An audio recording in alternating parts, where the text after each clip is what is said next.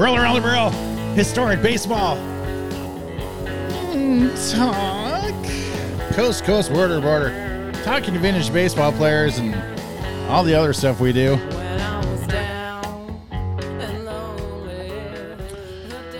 Obviously, the song is Helen and the Trash Pandas, and I played it at the Michigan State tailgate this last Saturday, which was the best part of the day. I feel like it was the only competitive part of the day. Joined by my co-host, as usual, Rudy Swampfox Frias. Rudy, before I tell you about my weekend, tell us about your weekend. Oh, I went down to Lake Snowden, which is, I believe... Where Edward's hanging out and hiding? Yes, I know. It's his asylum. No, I think it's like technically Albany, Ohio, which is about 20 minutes south of Athens for the Paw Paw Festival. My family, we do it every year. Michelle and I have been doing it. We've been going there since since 2011, something like that, 2010. And had a great weekend with the family at the Paw Paw Festival. Have you ever had a Paw Paw there, Barrel Roller? A Paw Paw is that anything like a Meemaw? Yeah, it's kind of like a Meemaw, but it's not. Okay. Yes. Okay. Yeah, they're great. They're delicious. No, I have no idea what you're talking about. I love Paw Paw. Paw Paw is Ohio's largest native fruit. It might be Ohio's only native fruit. I'm not sure, but it's like a mango and a banana had a baby, and it's wrapped in a pear. Okay, so the funniest thing about citrus fruits is I don't like mango, telegram for mango, and I don't like any of the cantaloupe or any of that family. Okay. My entire life. But now all of a sudden, within the last 2 months, I enjoy the green one. What is the green one? Honeydew. Yeah, honeydew. I can eat honeydew melon now, and I like it. It has to be firm because I have a texture issue with the melon. Yeah. But I love the taste. You won't like a Paw Paw. Yeah, but I can't taste. I don't like any of the other ones. But it's weird how our taste buds change, and I can all of a sudden, over 50 years old, enjoy the honeydew melon. That's weird. That's called growth, buddy. Congratulations. I'm proud of you. But the Paw Paw is like a custard, and you can make anything with it. I particularly like Jackie O's Paw Paw wheat, which is a 9.5 alcohol content, and it is delicious, and it is only made for like 3 weeks out of the year in September, and then it's gone. So it's but music, feral children, drinking, it's a great time. So as we wait for our guest, I am talking to him right now. So he is saying I never emailed him, and I have the proof in front of me that I did on Thursday. So I'm going to email him again, unless I sent it to the wrong address, but I feel like I copied it. My weekend started with going to the Michigan State game, as I do. Let's see how this works. And we do a big tailgate there. I go to every home game. We are in a church parking lot, and we always have a food theme. It was Italian this year, but you know what I do is I like to do a theme inside of a theme. So this year I did kebabs. So whatever they come up with for the food theme, I'm making kebabs. It's like a dream inside a dream inside a dream inside a dream inside. So I did that. I did an antipasto kebab, and I did an Italian beef and sausage kebab, and all of our food is always delicious. You really have to step up your game at this tailgate. And then we did our walk to the game.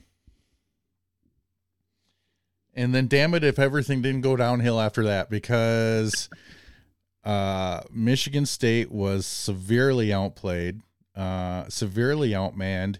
They have a super senior at quarterback at Washington, and let me tell you what, he's not going to play in the NFL. Don't get excited.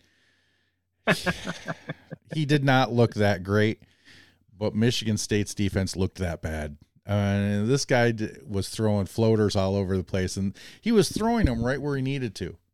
He had great anticipation of where the receiver was going to end up by the time the ball came down, but this guy has no zip on his passes. Nothing for anybody. Nothing for anybody to fear. Was this expected? Was this a fear going into this game? Was it expected to lose? Yes.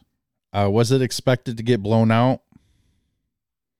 Oh, okay. Mark said he found the email that he says I didn't send him.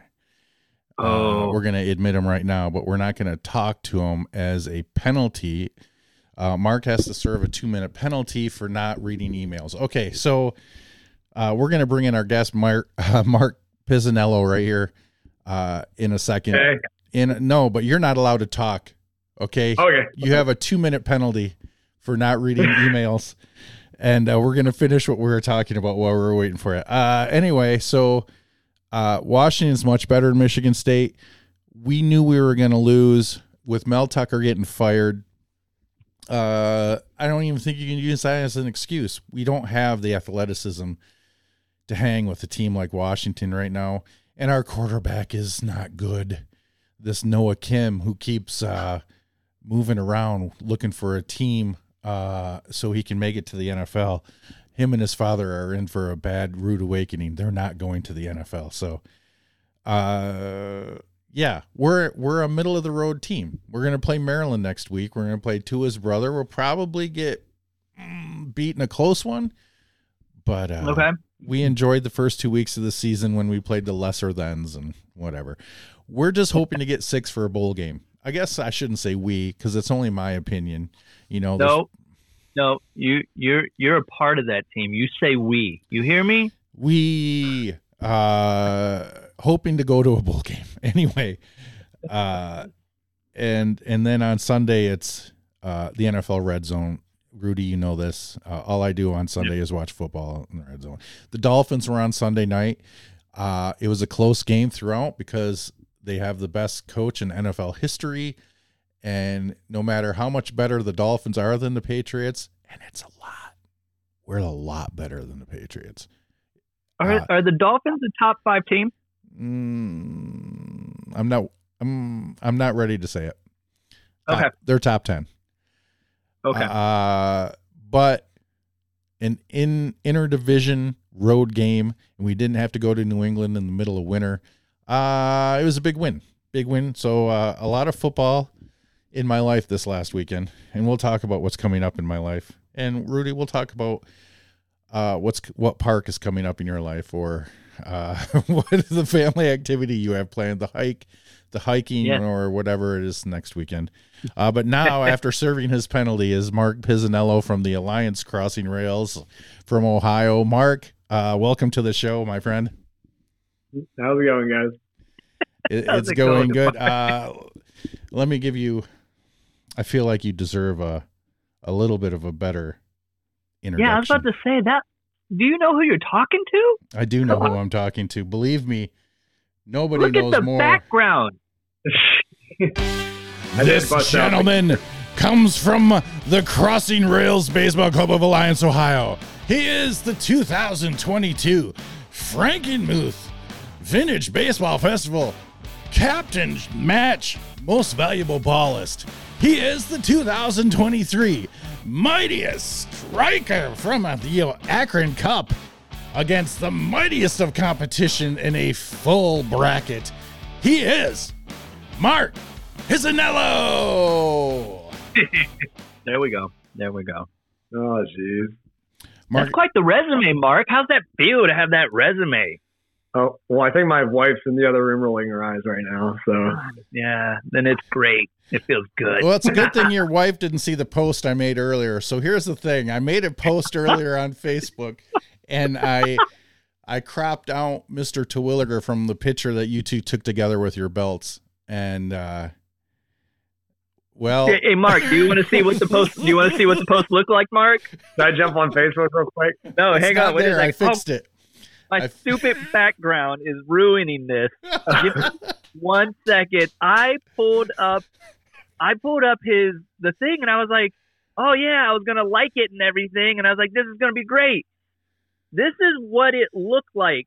Hang on, get in there, stupid. It was just a picture right there. It was the business section, is what they call it. Business. It was the pelvic region. Oh man, that is pretty good though. I said, barrel roller. Our female listenership's gonna double. Yeah, so I didn't realize when I was cropping the picture that's the way it was going to look. So I just cropped it. I put it in.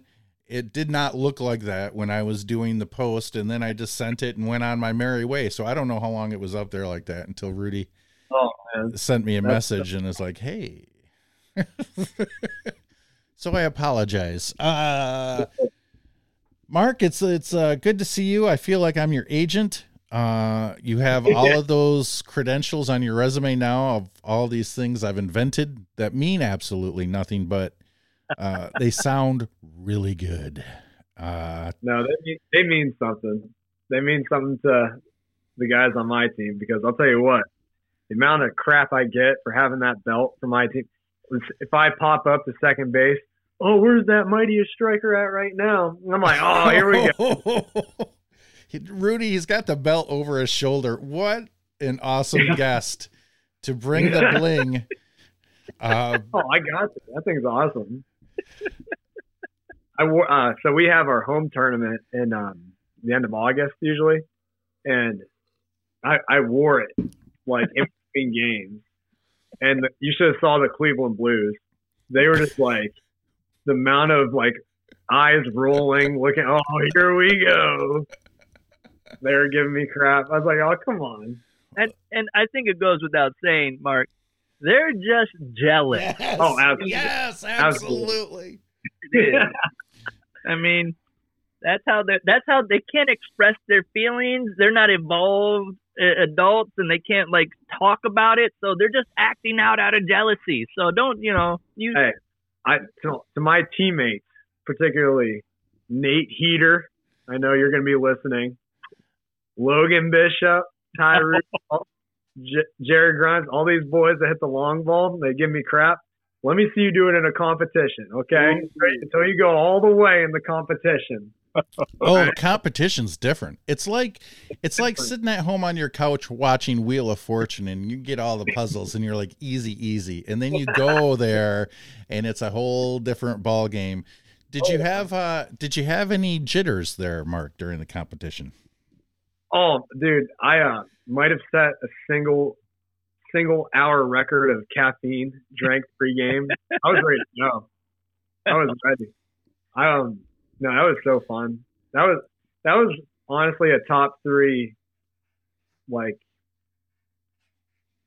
moment in vintage baseball for me. I love that. I come to, dude, when you're facing Adam, Mike, Finney, like these legends that just hit bombs. Mm-hmm. If those the distance of those things, I mean, we were foot or two sometimes made the difference. Like anybody could have took it. It was fun. It was a great time, and for the listener out there, you can go to the YouTube channel and see clips. You'll be able to see all of Mark's best furthest hits, his bracket winning hits, as well as almost all of the competitors that took place in the Mightiest Striker, and there were some bombs hit for sure. Okay, wait. I also have to mention, because he will murder me. Yeah. My father-in-law was the pitcher, and he takes half the credit. Well, he should. He should. We also and he wants me to probably say it too. So I actually won I'm 2-0 in home run derbies. I did one. Yeah, I did one in actual baseball right after college, and he actually threw it to me. So he said he's the secret ingredient. So love it. Well, Mark. Two things. Logan Bishop finished second in the first Mightiest Striker we ever did. I think he lost by like 6 feet. So we grew up playing baseball together, like same age, love Logan. And we are so competitive with each other with this thing. And he actually said that first home run derby I talked about was in the same one, and we were in the finals together, and I beat him. Oh. Awesome. Well, what that win gets you in the Mightiest Striker is you have automatic admittance into any Mightiest Striker in the future. So it's almost like the Masters. The Masters. Yeah. It's just like that. So a lot of people have called the Mightiest Striker the Masters of vintage baseball community. So do they? I mean, a lot of people are saying. Yeah, a lot of people. Oh, good. Yeah. Good. We need to take that idea all the way up, though, because I'm telling you, that idea for instead of a home run derby in the MLB, I want to see the guy in the MLB that strikes out 4 out of 5 times, but when he hits it, it goes 500 feet. I don't care how many they hit in a minute. What's that? I love that. That's a good point. That's a good point. Well, I like the fact that you, my favorite part of my brainchild is that you can't sit back and just take pitches. And sometimes you're going to have to go outside the box a little bit and it's not going to be in your wheelhouse, but you still got to try to maybe go to right center with it. Wherever the pitch is, so you got to deal with it. And you can't think about it too much. You get 10 pitches, 6 swings. So I thought it was a great idea. I love it. Oh, of course you love it. You won it, Mark. There is no way somebody wins that and says, terrible idea. Terrible. Look at this belt over my shoulder. I hated it. Mark, thanks for joining us once again and giving us an hour of your time, which is about what it's going to be. So your wife is going to roll her eyes about 17 times, but tell us, I love it. Tell us how you came across vintage baseball and how you got involved in it. Okay. So my brother Brent, who you've had on, he took the team. So we have our big festival in Alliance, and they used to play a game. They didn't play any other teams. I think it was just kind of like an inter squad thing during our festival. And the event stopped, and they asked for him to take it over. He's like, sure. We had no clue what we were doing. And at the time, this is like 2007, so I was in 7th grade. And so I joined really early. So, I mean, it was everybody older. It was all my brother's friends, family. So our team has been friends and family forever. Like, half of our team is literally my relatives. For better or worse. Yeah. But no, I love those guys. But so like 7th grade, I joined it with my brother, just saying, yeah, sure, I'll play. And I'll tell you what, I'm being serious, because I think this is a pretty unique experience.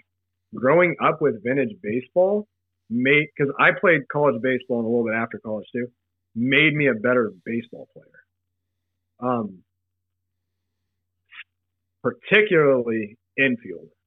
No glove, just the mechanics of getting down and feeling the freaking ball. Like, you know what I'm saying? Like, yeah. That glove, it gives you so much extra. Like, I coach for our local high school. I teach at our high school. I bring a vintage baseball every now and then. Nice. I'll hit them some ground balls with it. And every now and then, like, some kid will want to try a fly ball. I'm like, dude, I'm going to break your finger. But, yeah, so I've been playing since 7th grade just because my brother took over the team. And I was like, yeah, I'll play. No pressure, but your brother's episode is the 4th highest downloaded episode in Roller Alto Barrel history. Out of 212 episodes we've done, he's number 4. It's because he's the big ticket. Dude, my brother, he's a showman. I mean, like, he knows how to. Dude, he was sweating. He told me, like, he was prepping for your guys' podcast. He's like, I'm gonna hit him with the legal stuff. Oh gosh, like, get a perspective that I think is unique that nobody's brought to the podcast. I was like, go for it, dude. Number one, no, there hasn't been a reveal like his when they joined the Zoom ever. Like, he's the top of he's the top of the mountain because we're like, oh, here comes Brent, and it opens up, and he's got like many leather-bound books. Oh no, that was planned. That was planned, 100%. I was like, he was like, no, like if I'm gonna lawyer it up, I'm going to my office. I'm setting like legal documents behind me. Oh, it was God. It worked. perfect. It worked. It was amazing. It was a little bit intimidating to interview somebody sitting there in an office situation with all of the books, the smell of mahogany. He did well. If you go back, it's season 4, episode 8. Wasn't even that long ago. April 25th. It was with the Georgetown Gentlemen were also on that episode. The darlings of the vintage baseball community. Very true. So Mark, you said the infielding improved due to the vintage baseball because now you're catching everything with your bare hands, and then you go and you got this big glove on your hand, and you're like, whatever. How was it in the beginning? Because you're in a different situation than 99% of the vintage ballists out there. Is you did this at a young age. Your brother started a club, and so you're doing this from a very young age. So I guess I can't even ask you how it was to learn how to catch a bare baseball because it was rather early in your baseball life. What age was it when you started? So probably 13. Yeah. Well, and how many years of baseball did you play up until you were 13? Well, I've played since I was, like instructional league. So when you first start, and my brother Brent and my brother Joe, I was doing wiffle ball in the backyard with them even before that. So baseball is it's my thing. Did you ever even have any fear of the baseball? The vintage baseball? No, I was the left fielder back then. So I used to play left field up until we had a really good shortstop, and then he left and I took over for that.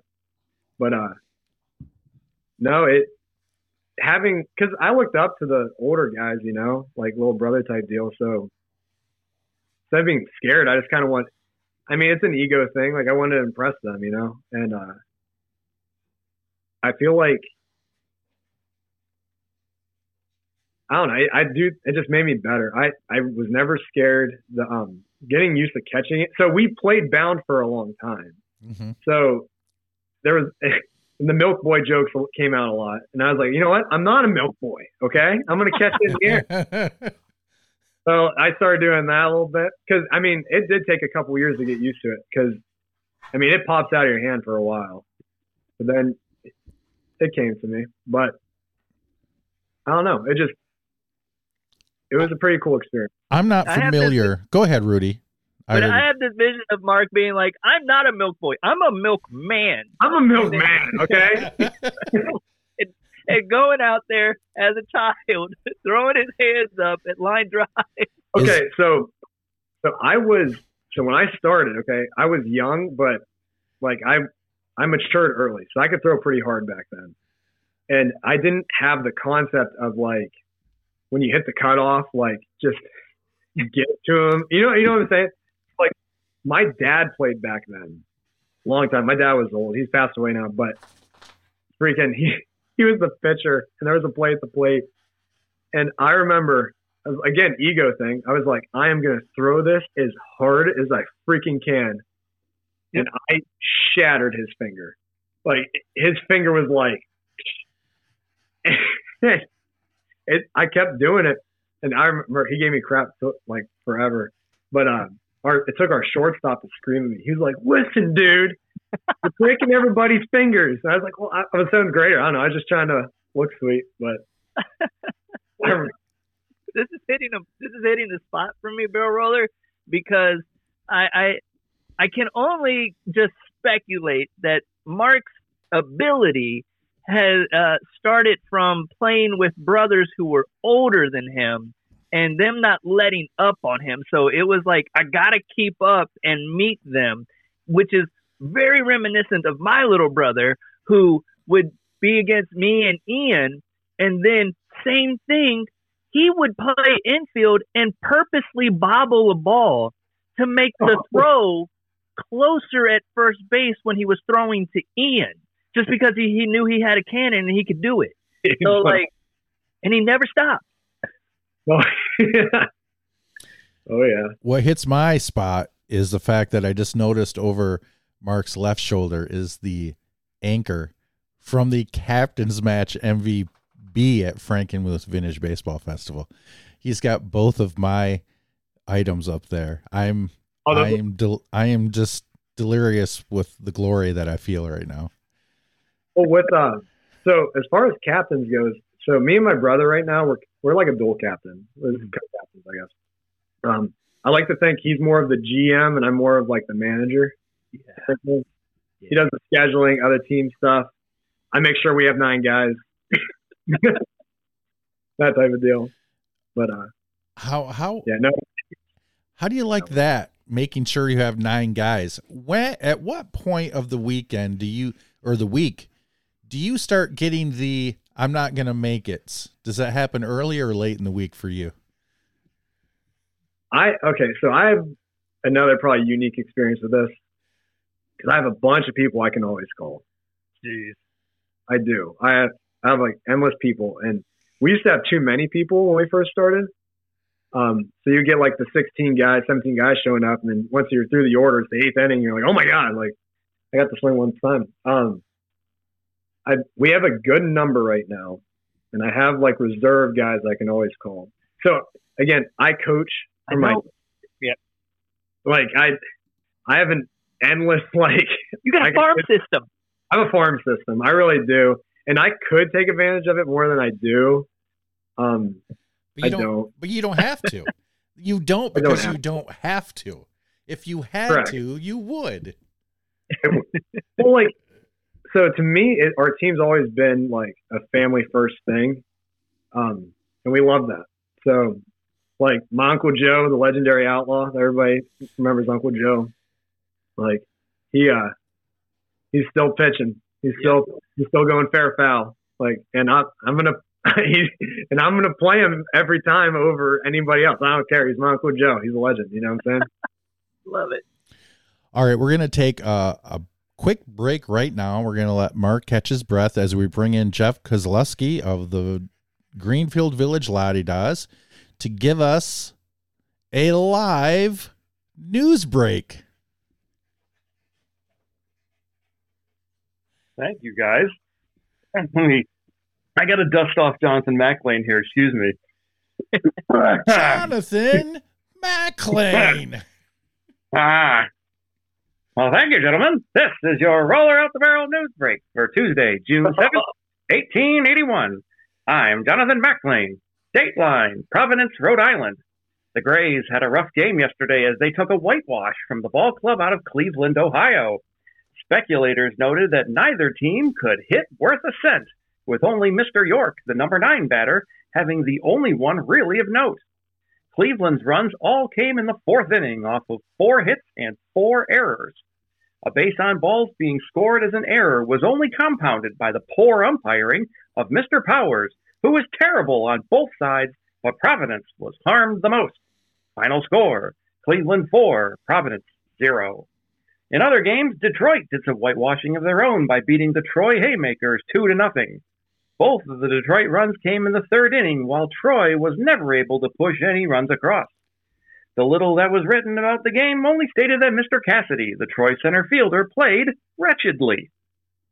In what was easily the best game of the weekend, Princeton University beat Harvard 6-5 in a 10-inning contest. While it saw plenty of missed balls and fumbles, it saw manly play with one ballless spraining his ankle while crossing home and Mr. Nichols gutting out a thumb injury he sustained in the 2nd inning. The umpiring was referred to as unsatisfactory, but 1,800 people still attended, including many of the fair sex. We counted 3 games today. There will not be a 4. Today's news break was brought to you by A.W. Mitchell Engraving. Metal engraving so talismanic, it would bring a French woman back from the brink of suicide. I'm Jonathan McLean, and this is your Roller Out the Barrel news break. All right. Oh, thank you, Jonathan McLean. And before he leaves, Jeff Kozlowski has a question for Mark Pisanello. Okay. Sorry. All right. So Mark, it's great to see you again. I feel like our paths have crossed a few times here. So it's cool hearing all of the baseball side of it and the skills and the abilities and all that. What is the thing that is non-baseball skill related that was maybe the biggest wake up call moments that you have to deal with as a vintage ball player? That's a good question. I would say, so I think my brother talked about on the podcast how we learned the game was from Ed Schumann. It, like the gentleman side of it from that perspective, I don't know. I was a cocky little kid, you know what I'm saying? and so like coming from the historical perspective and making sure we were doing it correctly and in that format, it took some getting used to me. Ed's such a good dude. Yeah. Well, I appreciate that perspective now because like if to this day, if I hit a ball and you throw me out first base in a bang bang play and I know it, I'm out. Like I'm going to tell you I'm out. Whereas seventh grade me wouldn't have said that. I'd be like, oh, you know. Mm-hmm. But I think it's taught me more than just like be a gentleman during. Like I don't know.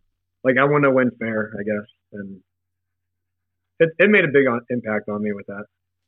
Do you see that with like other teams that you might be playing? Like there's that seventh grade version of you is like a 30-year-old on some other team, and it just does it burn you up inside, or does it like, you know, do you get mad because they're not playing the game right, or how do you feel when you see that? I get where it's coming from, so I don't get too upset about it. I understand. Part of me gets even more competitive and be like, you know what? You cheat. I'm still going to beat you playing fair. No. But no, I do see it, and it's not too big of a deal to me. I mean, I get it.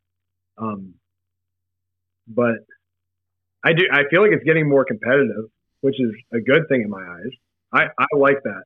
I mean, again, I'm coming from that competitive background. I love the competitiveness of the sport. I think it's just a fun sport. Like, take out anything else, and there was like a professional version of this, I would play it. Like, this is really fun to me.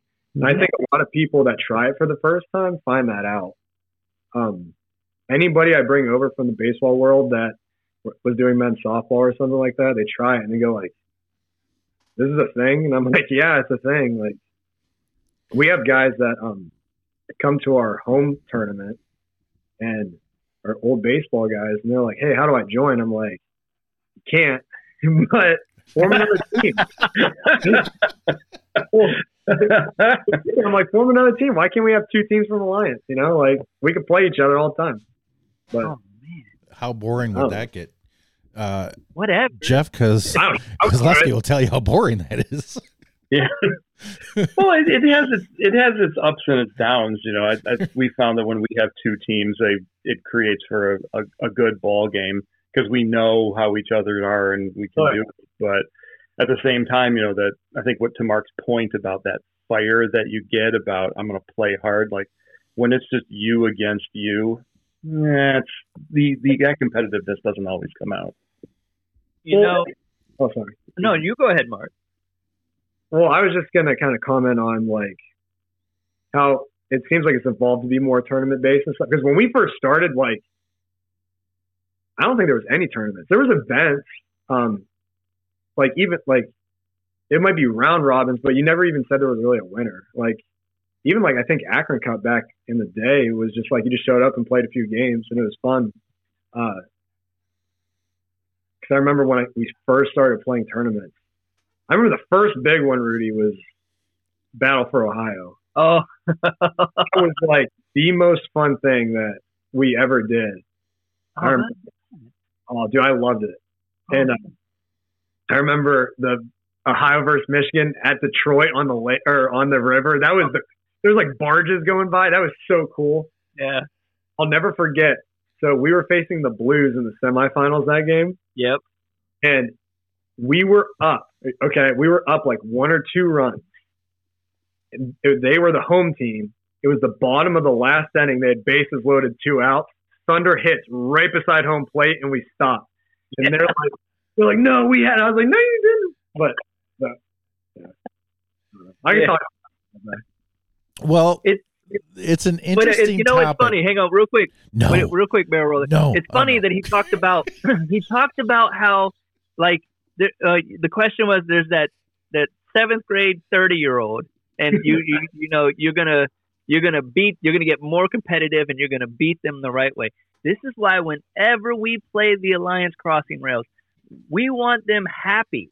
We want them to be enjoying themselves and having a good time. The last time we played them, I sent a chili dog over to the kid that hit 2 home runs. I was like, hey, bud. He loved that. He was so happy, dude. I was like, that kid's too fast and he's too strong. Send him a chili dog. And so, like, we got to keep, because I don't want guys that hit like they do to be angry because someone will go to the hospital. And so, like, I mean, and I love the fact Jeff said it, Cougar said it. Ed is fantastic. Ed Schumann is a treasure of Northeast Ohio vintage baseball. And the fact that he is kind of directly involved in the growth of the community in that area is just a testament to how strong that community is and the quality of clubs in that community. Mm-hmm. Absolutely. How do you feel? How do you feel right now that you're going to be that club soon? Oh, jeez. Well, you're making me feel old now. Yeah. I mean, I don't know. It seems like the teams in Ohio is kind of. I don't know if they've disappeared throughout the years because there used to be the Hoover Sweepers. Mm-hmm. I haven't seen the Mules in a while. They do Canal Days on the Sunday of Akron Cup, so they can't come to Akron Cup because it's a 2-day event, and so they're not. They keep missing out. One of my favorite things is every year we used to play Mansfield in front of the Reformatory. Yeah, it was awesome. That was so cool. Yeah. Half of it was like asphalt though. you would try to make a play and your leg would be gone. Think about that because that's going to come up on you pretty quickly. Before you know it, you'll be like people. The clubs will be coming to you and looking to you, and you're going to have to. That beard, that luscious dark beard, is going to start getting some little salt and pepper in it. Right, I got 3. I see 3 hairs, y'all. It's coming in. It's coming. Mark, my question was going back to a comment you made earlier about how it started out your vintage career. There wasn't very many tournaments, and now there is. It brings up a point that we can all comment on. It seems like there's competitive vintage baseball players that really look forward to the tournament atmosphere, and those are the gentlemen who seem to kind of find something better to do when there's a single match against blah, blah, blah. And then you have the older generation, which doesn't like the tournament situation necessarily. And so they are the ones that kind of find something better to do in a tournament situation, as they're really in for more of the fun and the experience and everything. And when you have a club that's kind of half and half, you're in big trouble. It sounds like Alliance is a lot younger and does not have this situation that some clubs have. It seems vintage baseball should be in one boat rowing the same way, but we are actually, like every other aspect of life on this planet with human beings, rowing in the opposite directions. Everyone thinks that doing tournaments and playing competitive vintage baseball is wrong. And then the other half is like, why am I doing this if I'm not trying to win? And Mark, I just wanted to get your comments on that. Okay. I would say first our team. I think we have a unique team because we really do have a blend. We have young guys that are my buddies that that are great baseball players, but we still have like my Uncle Joe, he's going to probably kill me. I don't know, late 50s. I think something like that. Oh, Ancient. No.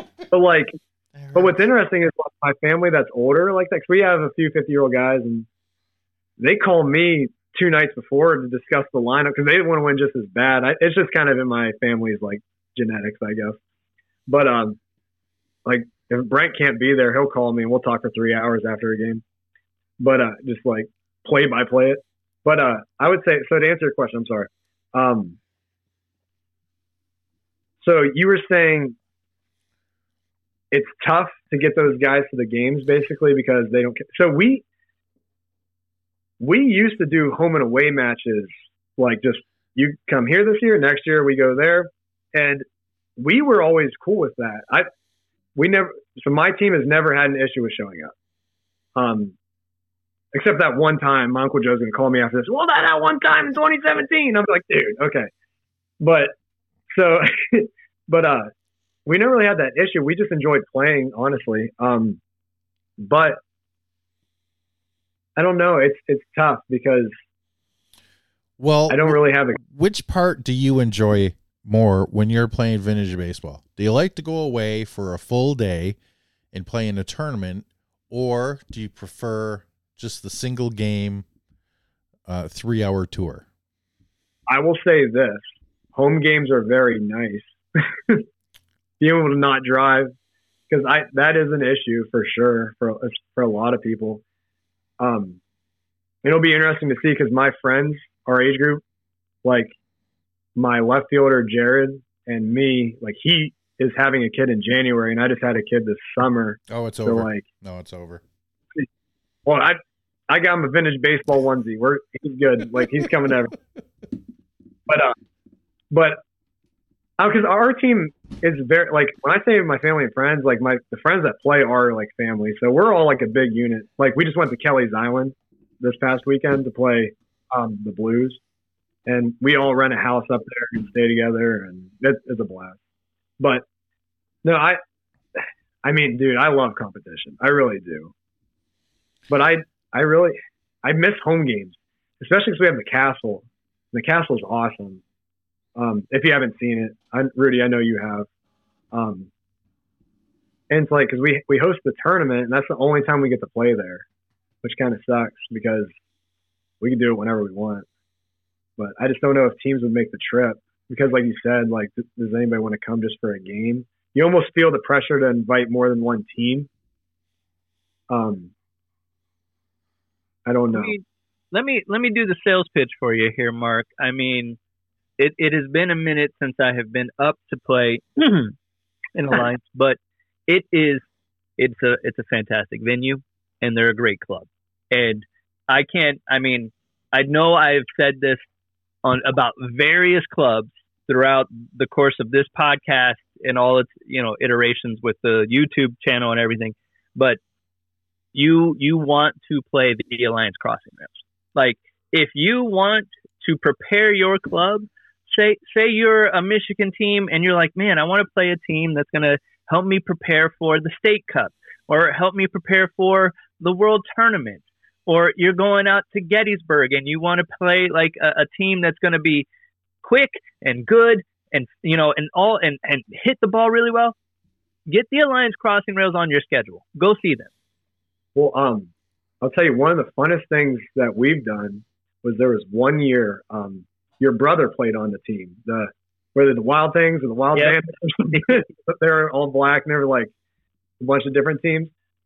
I talked to them and they're like, yeah, we'll come down and play. We did an October game. They just came down. We did like a doubleheader at our field. This was a couple years ago, and it was a blast. Yeah. Because football hits and pretty much game over, right? Yeah. But I don't know. I love October baseball. It's so good. I love October baseball. I always thought it'd be kind of cool to get some like an Oktoberfest type deal. That'd be kind of sweet. But did you hear that, barrel roller? Not saying anything to the best promoter in the baseball. Yeah. But Oktoberfest would be pretty cool. Oktoberfest in Frankenmuth is in May. Is it? Not that I'm doing anything in Frankenmuth anymore, but there was a time when I tried to line up the Vintage Baseball Festival with Oktoberfest. Would that not have been glorious? But the dates just never lined up. Yeah. It was it's not called Oktoberfest, obviously. It's called I don't Beer know. Fest, like their World Beer Fest? Expo. It's not the beer. It's not the World Expo of beer. That's when people come around, all the distributors and breweries all over the state and other states too, just come and give you samplings of all the stuff you've never tried before and stuff they're trying to tell you is good. That's not what it is. I don't know. Maybe it was in October. I don't remember for sure. I've kind of blocked Frankenmuth out. Hey, Mark, your home field, does it have room for 2.5 fields by chance? We think it has room for 3. I think we got. Rudy, do you know you where see I'm that going camera? with this? Yeah, I know exactly where you're going. I have no clue where you're going with this, but Mark doesn't listen to the show. Rudy, Well, Mark he will now. Mark doesn't He will. listen to the show. But me and my brother, we were mapping out a 3rd field, and I think we got it. All right, Mark, I'm there's going to give you this. I'm going to give you this pitch right on the air. I'm not even going to mess around in emails and stuff. Rudy and I have an event we want to put on. Okay. It's not for clubs. It's for 96 individual vintage baseball players. Okay. Interesting. It's a double elimination tournament. Okay. Once all the teams are drawn out of a hat. Okay. The order that you're drawn out of the hat, just like in the captain's match in Frankenmuth, the order you draw out of the hat is your batting lineup. So you don't even have to worry about batting lineup. Once you lose, you go into the loser's bracket. And every match after that, obviously, if you lose again in the loser's bracket, you're done. If you keep winning in the loser's bracket, you're still playing on a different team every round because everybody's names are going back into the hat. So what you will have in the finals is one team that has not lost, and you'll have one team of guys that have played with 3 or 4. Don't know it off the top of my head. Different incarnations of a vintage baseball team to get to the finals. If that team beats the undefeated team in the finals, then everybody has 1 loss, and all the names go back into the hat again. And then there's 2, and then the 2 teams are drawn, and then there's the championship match. So whoever wins, wins. And that is the Roller Out the Barrel Classic. Now, what goes along with that is the Mightiest Striker and the Gingerly Gentleman, and hopefully there's no rain. And we also do the other skills contest that we had in Frankenmuth, where we determined the vintage baseballist of the year, where there was the targets, The throwing. the throwing and the hitting of the targets and all that. And it'll change a little bit because that was our first time. So we have to, Frankenstein it up and figure out what was good and what was bad. And then what other skills things, but that would be the half field. The 2 fields, the 3 fields would take care of tournament play until you got to a certain point, and then one of the fields would get knocked down to half a field where the skills things would happen in the Mightiest Striker and everything at the end of the day. So I just want to throw that out there. It could also be a 2-day event, but I just want to throw it out there for you to talk with your brother and say, wow, we could bring something here. And if Brent's listening right now, he's probably like shaking. He loves, dude. You get him with the promoter stuff, he gets into it. I'll tell you what, our main field, Rudy, for Mightiest Striker with the pond would be pretty sick. Yeah. Yeah. Hey, San Francisco Giants, somebody with a canoe. Yes. Come on. Yes. Was Or it kayak, Chubby whatever. Toe? Yes. Get That'd some. be so sweet. Because if you hit the pond in the air, you win. Like it's a shot. Yeah. It's probably like 350, 340, but We could put Feeney in a canoe and he could do live on location from the pond. Like I'm in the. I'm better. Vintage canoe. Yeah, you can. It's got to be like wood. Yeah, it's got to be deer skin. And by the way, all of our events that we do donate money to ALS, the chapter of wherever the event is at. So yeah, something to think about too. I'm down. I'll talk to Brent about it, see what he has to say about it. I think it'd be pretty dang cool. Look at that. And I don't have dude, any... I love stuff like this, you know? I always want to play. Like, so, like, talking with my team this year, we've played less games throughout the years, and they're kind of sad about it. And I'm like, all right, so next year we might try to load up. I think we're doing silver ball for the first time, which we're like really excited about. Because us and the Cleveland Blues, we're pretty tight because we've played forever together, and like we go to Kelly's Island, and so we were talking with them about it, and we played that Spring Creek earlier this year. Up in there too, their captain. We talked, and so I'm super excited about that. That's awesome. That's awesome, and it works. Like shrinking the schedule, like just not shrinking. Making the schedule more deliberate. That it works so like you don't, as you mentioned earlier, so many clubs have kind of faded away because they can't maintain engagement and recruitment. So like focusing your schedule is really great until you get to that point where you get that like, hey, we want to let's beef it up a little bit. Let's add some stuff. Yeah, exactly. Not overload it. Like we play, I would say once. And then there's some months where you play twice. Yeah. Just like weekends. And so Silver Ball would be pretty cool. And we were invited to Gettysburg, and we're interested. It's a hike. It's far. But it's an investment. but if you're talking about like a sport that's based off of history, how do you not try Gettysburg at least once? That sounds so cool. You got to do it once. And so we want to try it and see how it goes, I think. I will tell you that if you want to play some clubs that they're of your quality. Like we've as far as East Coast teams, I don't know, like would you say like the Rochester teams are East Coast? Yeah. Like, yeah. Because I don't think they played the open stealing like. So like the Silver Ball, I think they told me was fly roll, but still like the 2-step lead. Yeah. Like still on the muff. I think they're an older group in Rochester, I think. But as far as East Coast teams, with that roll style, we've only played Brooklyn, I think. Yeah, I would love to see you guys in the Dairyman.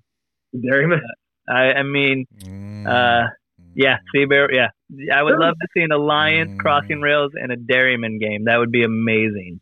How many teams are actually out on the East Coast? Oh, my gosh. There's a bunch. There's a lot, but I don't think there's as many as there are in the Midwest. The Midwest has kind of saturated the market. Okay, so there's like 3,000 teams in the Midwest. There's a lot of teams in the East, but we make them look like there's not a lot of teams because of what we do. But, East versus West. Why don't we get like a big take back Ohio, Michigan, just blow it out of proportion. The cool thing about the East Coast is you hear about there's a team in Connecticut and New York and New Jersey and Pennsylvania, but they're all really close to each other because of the configuration of the states. So it sounds more travel-y than it really is. So you could actually so if you go out to an event other than Silver Ball, you could still wind up at an event that like the Doc Adams Festival at Old Bethpage would be another thing in New York to travel to play all of these teams. But like for us, if we play Cincinnati, I mean, that's what, 4 hour, 5 hours? Yeah. That's a hike. Hey, you know what? I wanted to take this opportunity because you did, and I'm helping you out as a young person with a new child and a wife. Are you at the 2-year anniversary mark of your wedding, your marriage? When was that? Well, we've been together since high school. So. Yeah, but like, are you anniversary of the marriage? So like, it matters. I know you can say like she's my high school sweetheart, but listen, I want you to take some time to talk about how you met your lovely wife so she can hear you talking about her on a globally rated podcast. So go on. So she had a massive crush on me in high school. Yeah. I remember she grabbed my flip phone. Whoa, I'm glad you said flip phone. Oh, jeez. She put Marissa with a heart as my background, and I was like, okay.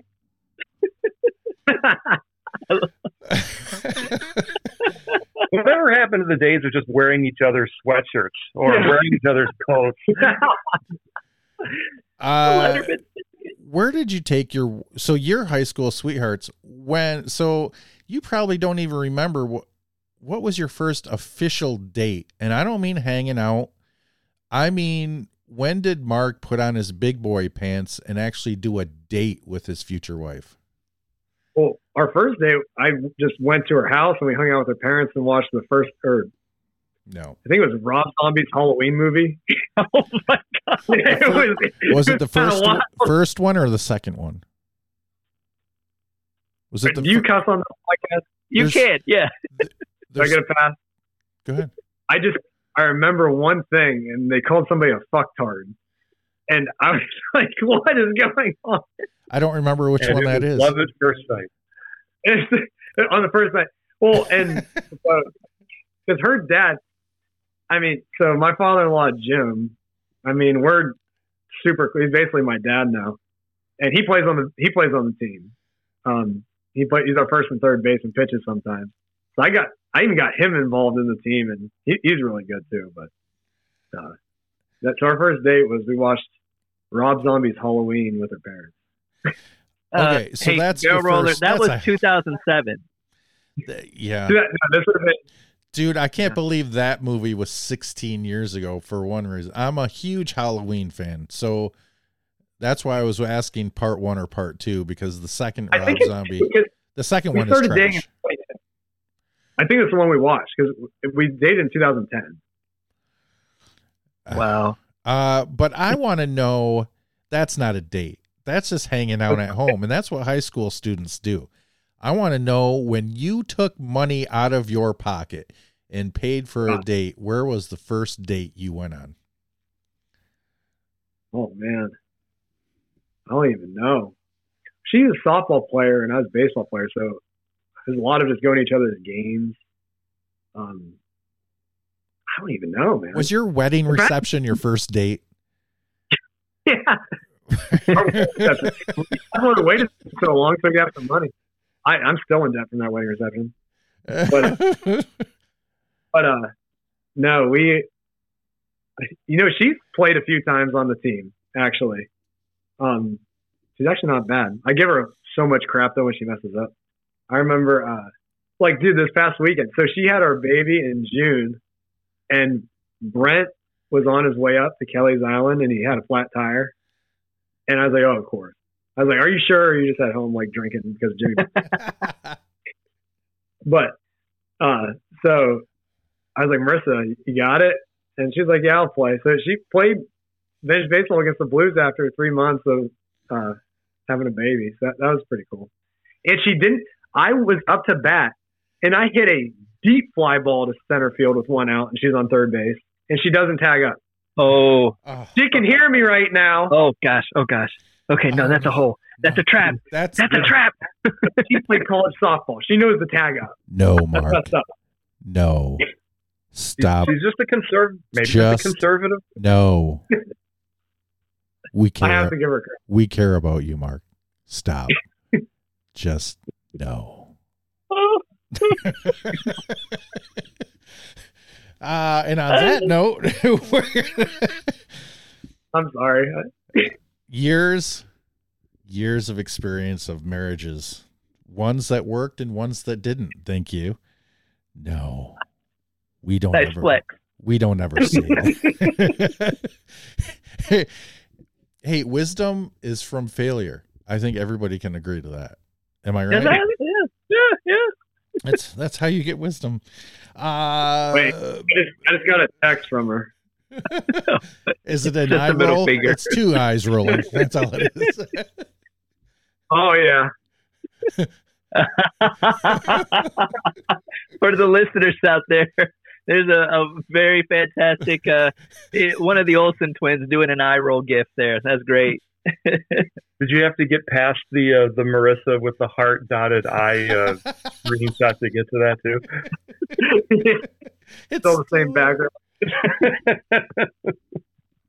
Just so you know, that future fight could have been avoided, Mark. No, it's okay. It's worth. Well, Mark, we certainly are glad that you joined us tonight so we get to know you better in the vintage baseball community all over the country, except for Utah. They're stupid. They don't have any vintage baseball.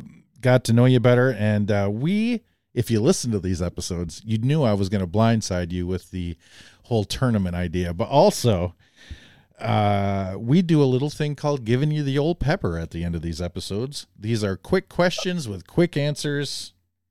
No pressure. But it actually has music. Here we go. Mark, what's your favorite ice cream flavor? Vanilla. Classic. What is your favorite baseball smell? A new glove. That leather. Can't beat it. How do you eat an Oreo? Not really a big fan of Oreos. Not my cookie choice. I'm weird, man. I like oatmeal raisin cookies. Not even vanilla Oreos?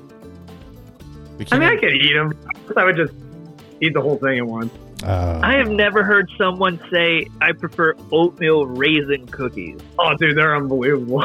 Well, oatmeal raisin's pretty good. They're not my favorite, but they're definitely a top fiver. Mark, name a pet peeve of yours. Oh, not tagging up at third base. That's. Oh, no.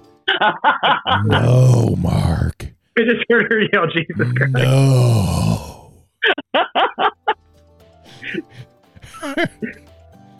Paper, rock, or scissors? I think people are usually too lazy and they'll just go with rock, so you got to go paper. You have strong opinions, Mark. If there was an actor to play you in a movie, who do you think would do the best job? Oh, Zach Galifianakis. Wow, you're way off on that. What is your third favorite color? Third favorite? Yes. Blue. What was the first car you ever had? Oh my God, the gas meter didn't work. I ran out of gas so many times. It was a Bonneville. Ooh, a Pontiac. It was the old one. I used to get I was the first one to get my license. We had 9 kids in that car. So illegal. What was the first concert you ever went to? Trans-Siberian Orchestra. Hey, whoa. We don't need to laugh. There's no laughing. It was at Christmas time, right? Yeah, oh yeah. They're phenomenal. They're great. Dork. What is name a vegetable that you refuse to eat? What sucks? I don't like corn. Yeah, I don't like corn. What the hell is going on around here? What? It's what? Dude, we get Mark Pisanello on the show. We think he's the greatest guy in vintage baseball. He comes on here trashing his wife. He doesn't eat Oreos and he doesn't eat corn. Not much. It's digestible. My wife also yelled that to me. She's like, "Hey, you don't like corn?" I was like, "Yeah, I don't like corn." All right, we'll end it with this. Give us your Mount Rushmore of your favorite. Not vintage. I'm interested in your 4 favorite Major League Baseball players of all time. Okay. Growing up, definitely Ken Griffey Jr., just the swag he had.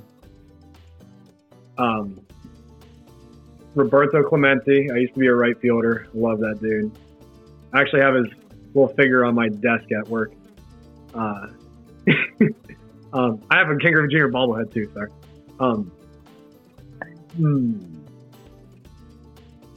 I would say Omar Vizquel is pretty pimp. Ooh. And then, you ready for this one? Oh, God. Best hitter of all time. Say your wife. Say your wife. Barry Bonds. Should be in the Hall of Fame. Kirk Gibson. What? What happened? Who? Barry Bonds. Take happening here. Hey, I don't care how strong you are. You have to hit that ball. Okay? It helps the pitchers more, and they were all juicing too. So there you go. Wow. Are we about to have a steroid talk? Dude, I'm pretty passionate about this. Woo. So you think every steroider? Oh my God! This has no reflection. I don't know Rudy's opinion on this. I've never shared my opinion on this.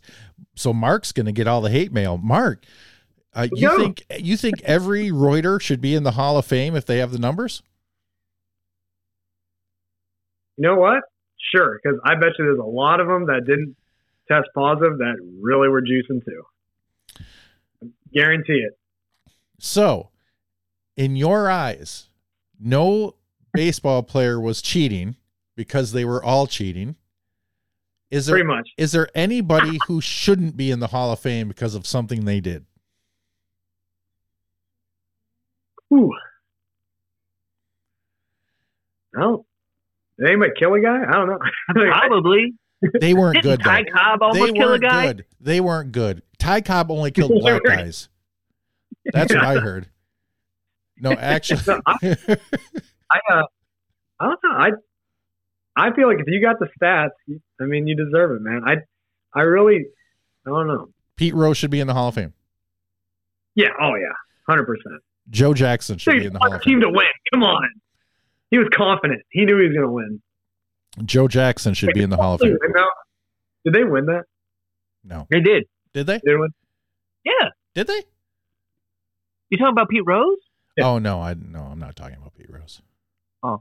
Who are you talking about? Because he bet on his team to win, right? Yeah. He never bet on them to lose. No, he always bet on them to win. True. They would win. Yeah. What was the other one you said? Joe Jackson. I really don't know too much about him. He took money to lose the World Series. Oh, yeah, get him out. Yeah, that's bad. No, the Cougar is shaking with rage. Look at him. No, we'll bring Why would Cougar you do in that here. to him, Barrel Okay, Roller? because he's going to just pounce on me because I said Joe Jackson took money to lose the World Series. So let me tell you what Jeff Kozlowski's going to come in here and do. He's going to come in here and tell us his stat line from the World Series and tell us, how could a man batting this well in the World Series be taking money? It's because... It's because... I gotta hear that. Wait, I need to hear this. What did he do? Go ahead, Cougar. No, I'm finishing my point. How did shoeless Joe Jackson deliberately try to lose the World Series if he did so well in the World Series? It's obvious. The answer is he didn't have to do that bad because everybody around him was doing bad enough to lose the World Series, so he could just go ahead and play baseball, but he still took money. Jeff Kozlowski is about to burn me down. Go, Jeff.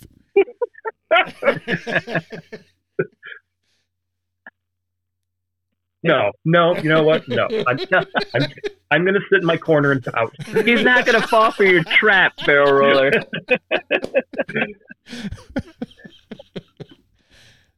He was a simple man that was taken advantage of, and that's all you're going to get out of me. I love it.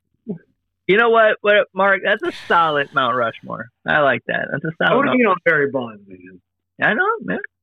I'm just saying. I appreciate that, though. I will not comment on the steroids, but I will say Barry Bonds, without steroids, still a Hall of Famer. Yep. Oh, easy. Yep. So, dude, I got a story about him real quick. Do it. So when I was in college, I was balls deep into learning about plate approaches. Okay. And I came across a very interesting article or book or something. And it was about an eye doctor that used to work for MLB teams. And he created, this is an old guy, created a vision test. And it had to do with, had hand-eye coordination involved, but mostly it was vision and reaction time. Okay. And when he did these tests, he had like rankings, right? Saying like scores, right? Mm-hmm. And he had Barry Bonds his first year being drafted, and he went after his test, went straight to the manager, I think it was Pittsburgh at the time, and he said, "I've never had a person get even close to a perfect before, and he just killed this thing. Put him in your starting lineup right now." So they knew just from a vision and reaction time test that the guy was special. And I would argue, like, if you look at that season where he was either walking or hitting a home run, like, his numbers are out of this world. Mm-hmm. It shows you the hand-eye coordination, it's just that it's mind-boggling to me. What's also interesting is how your Mount Rushmore of your favorite players of all time is also really close to the Mount Rushmore of biggest dicks in baseball of all time, except for Roberto Clemente. So, yeah. Barry Bonds, Ken Griffey Jr., and Omar Vizquel. I don't know what he was like as a player, but I can tell you he was on the Tigers coaching staff, and he was not a pleasant human being. But the swag, dude, it was off the I mean, he wasn't a pleasant human being because he was on the Tigers coaching staff. Let's be clear. Whoa, those are jobs. Those are American jobs you're talking about, Rudy. Everybody would love to be a Major League Baseball coach no matter what team they're on. They're building resumes. They're building experience. Don't tell me Omar Vizquel ever thought, oh, I'm on the Tigers. No, he loved it. Where is he today? I don't know where he is today because he sucked. Well, I'll tell you this. I was watching MLB now back in the day. You remember Felix Hernandez, the pitcher? Yeah. When he was like dominant at the very beginning, like came in the league, just flying or broke like as much. Barry Bonds was the hitting coach for the Marlins. This is when, I think it was when they first did that big change. Yeah. Like field and everything. He was the hitting coach. So he's an old guy. And I forget what it was something about on the MLB Network, but they said a story about it. And Felix Hernandez was as cocky as could be. He was talking smack, and Barry Bonds was trying to give advice to him. And he was talking smack to Barry Bonds. Barry Bonds said, "Okay, MFer, let's go." So he stepped to the plate, and he threw him a fastball, and Barry Bonds hit a home run. I don't believe this story. It was from the MLB Network. So no. I'm just saying. He knew a fastball was coming. So, it wasn't like, hey, whatever. But he said you could get a fast, he went out. Check it out. I don't know. Might be wrong. Barry Bonds. Check the archive. I think he only lasted in Miami for 1 year as a hitting coach because of what an a-hole he is. Because the general manager hated Barry Bonds. The owner's the one that wanted to bring him in, and the players didn't like him. So it is a case of when you get super talented at something, it's much easier to do it than teach it. And I believe that is what happened with Barry Bonds in his illustrious hitting coach career. Dick. Not you, Mark. Barry Bonds. What a dick.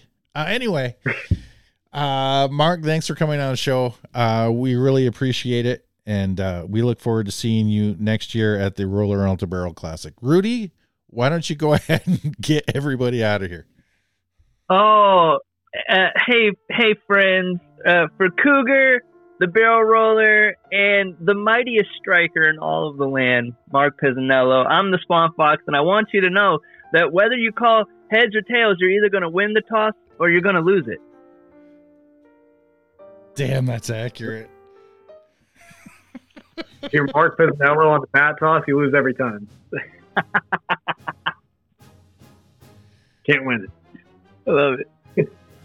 All right, we will see you guys. Don't forget, go to our YouTube channel. You can check out Mark Pisanello winning the Mightiest Striker.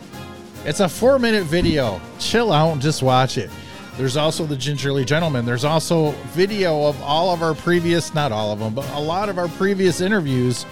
So you can watch the video of the interview in these Zooms, and also a plethora of matches that Rudy and I together or away from each other solo are calling matches all over the country in vintage baseball, and you can watch the video of said matches.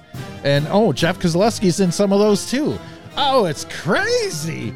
You must subscribe to the YouTube channel. We are so far away from being able to go live on YouTube, but we're going to keep fighting. You must subscribe.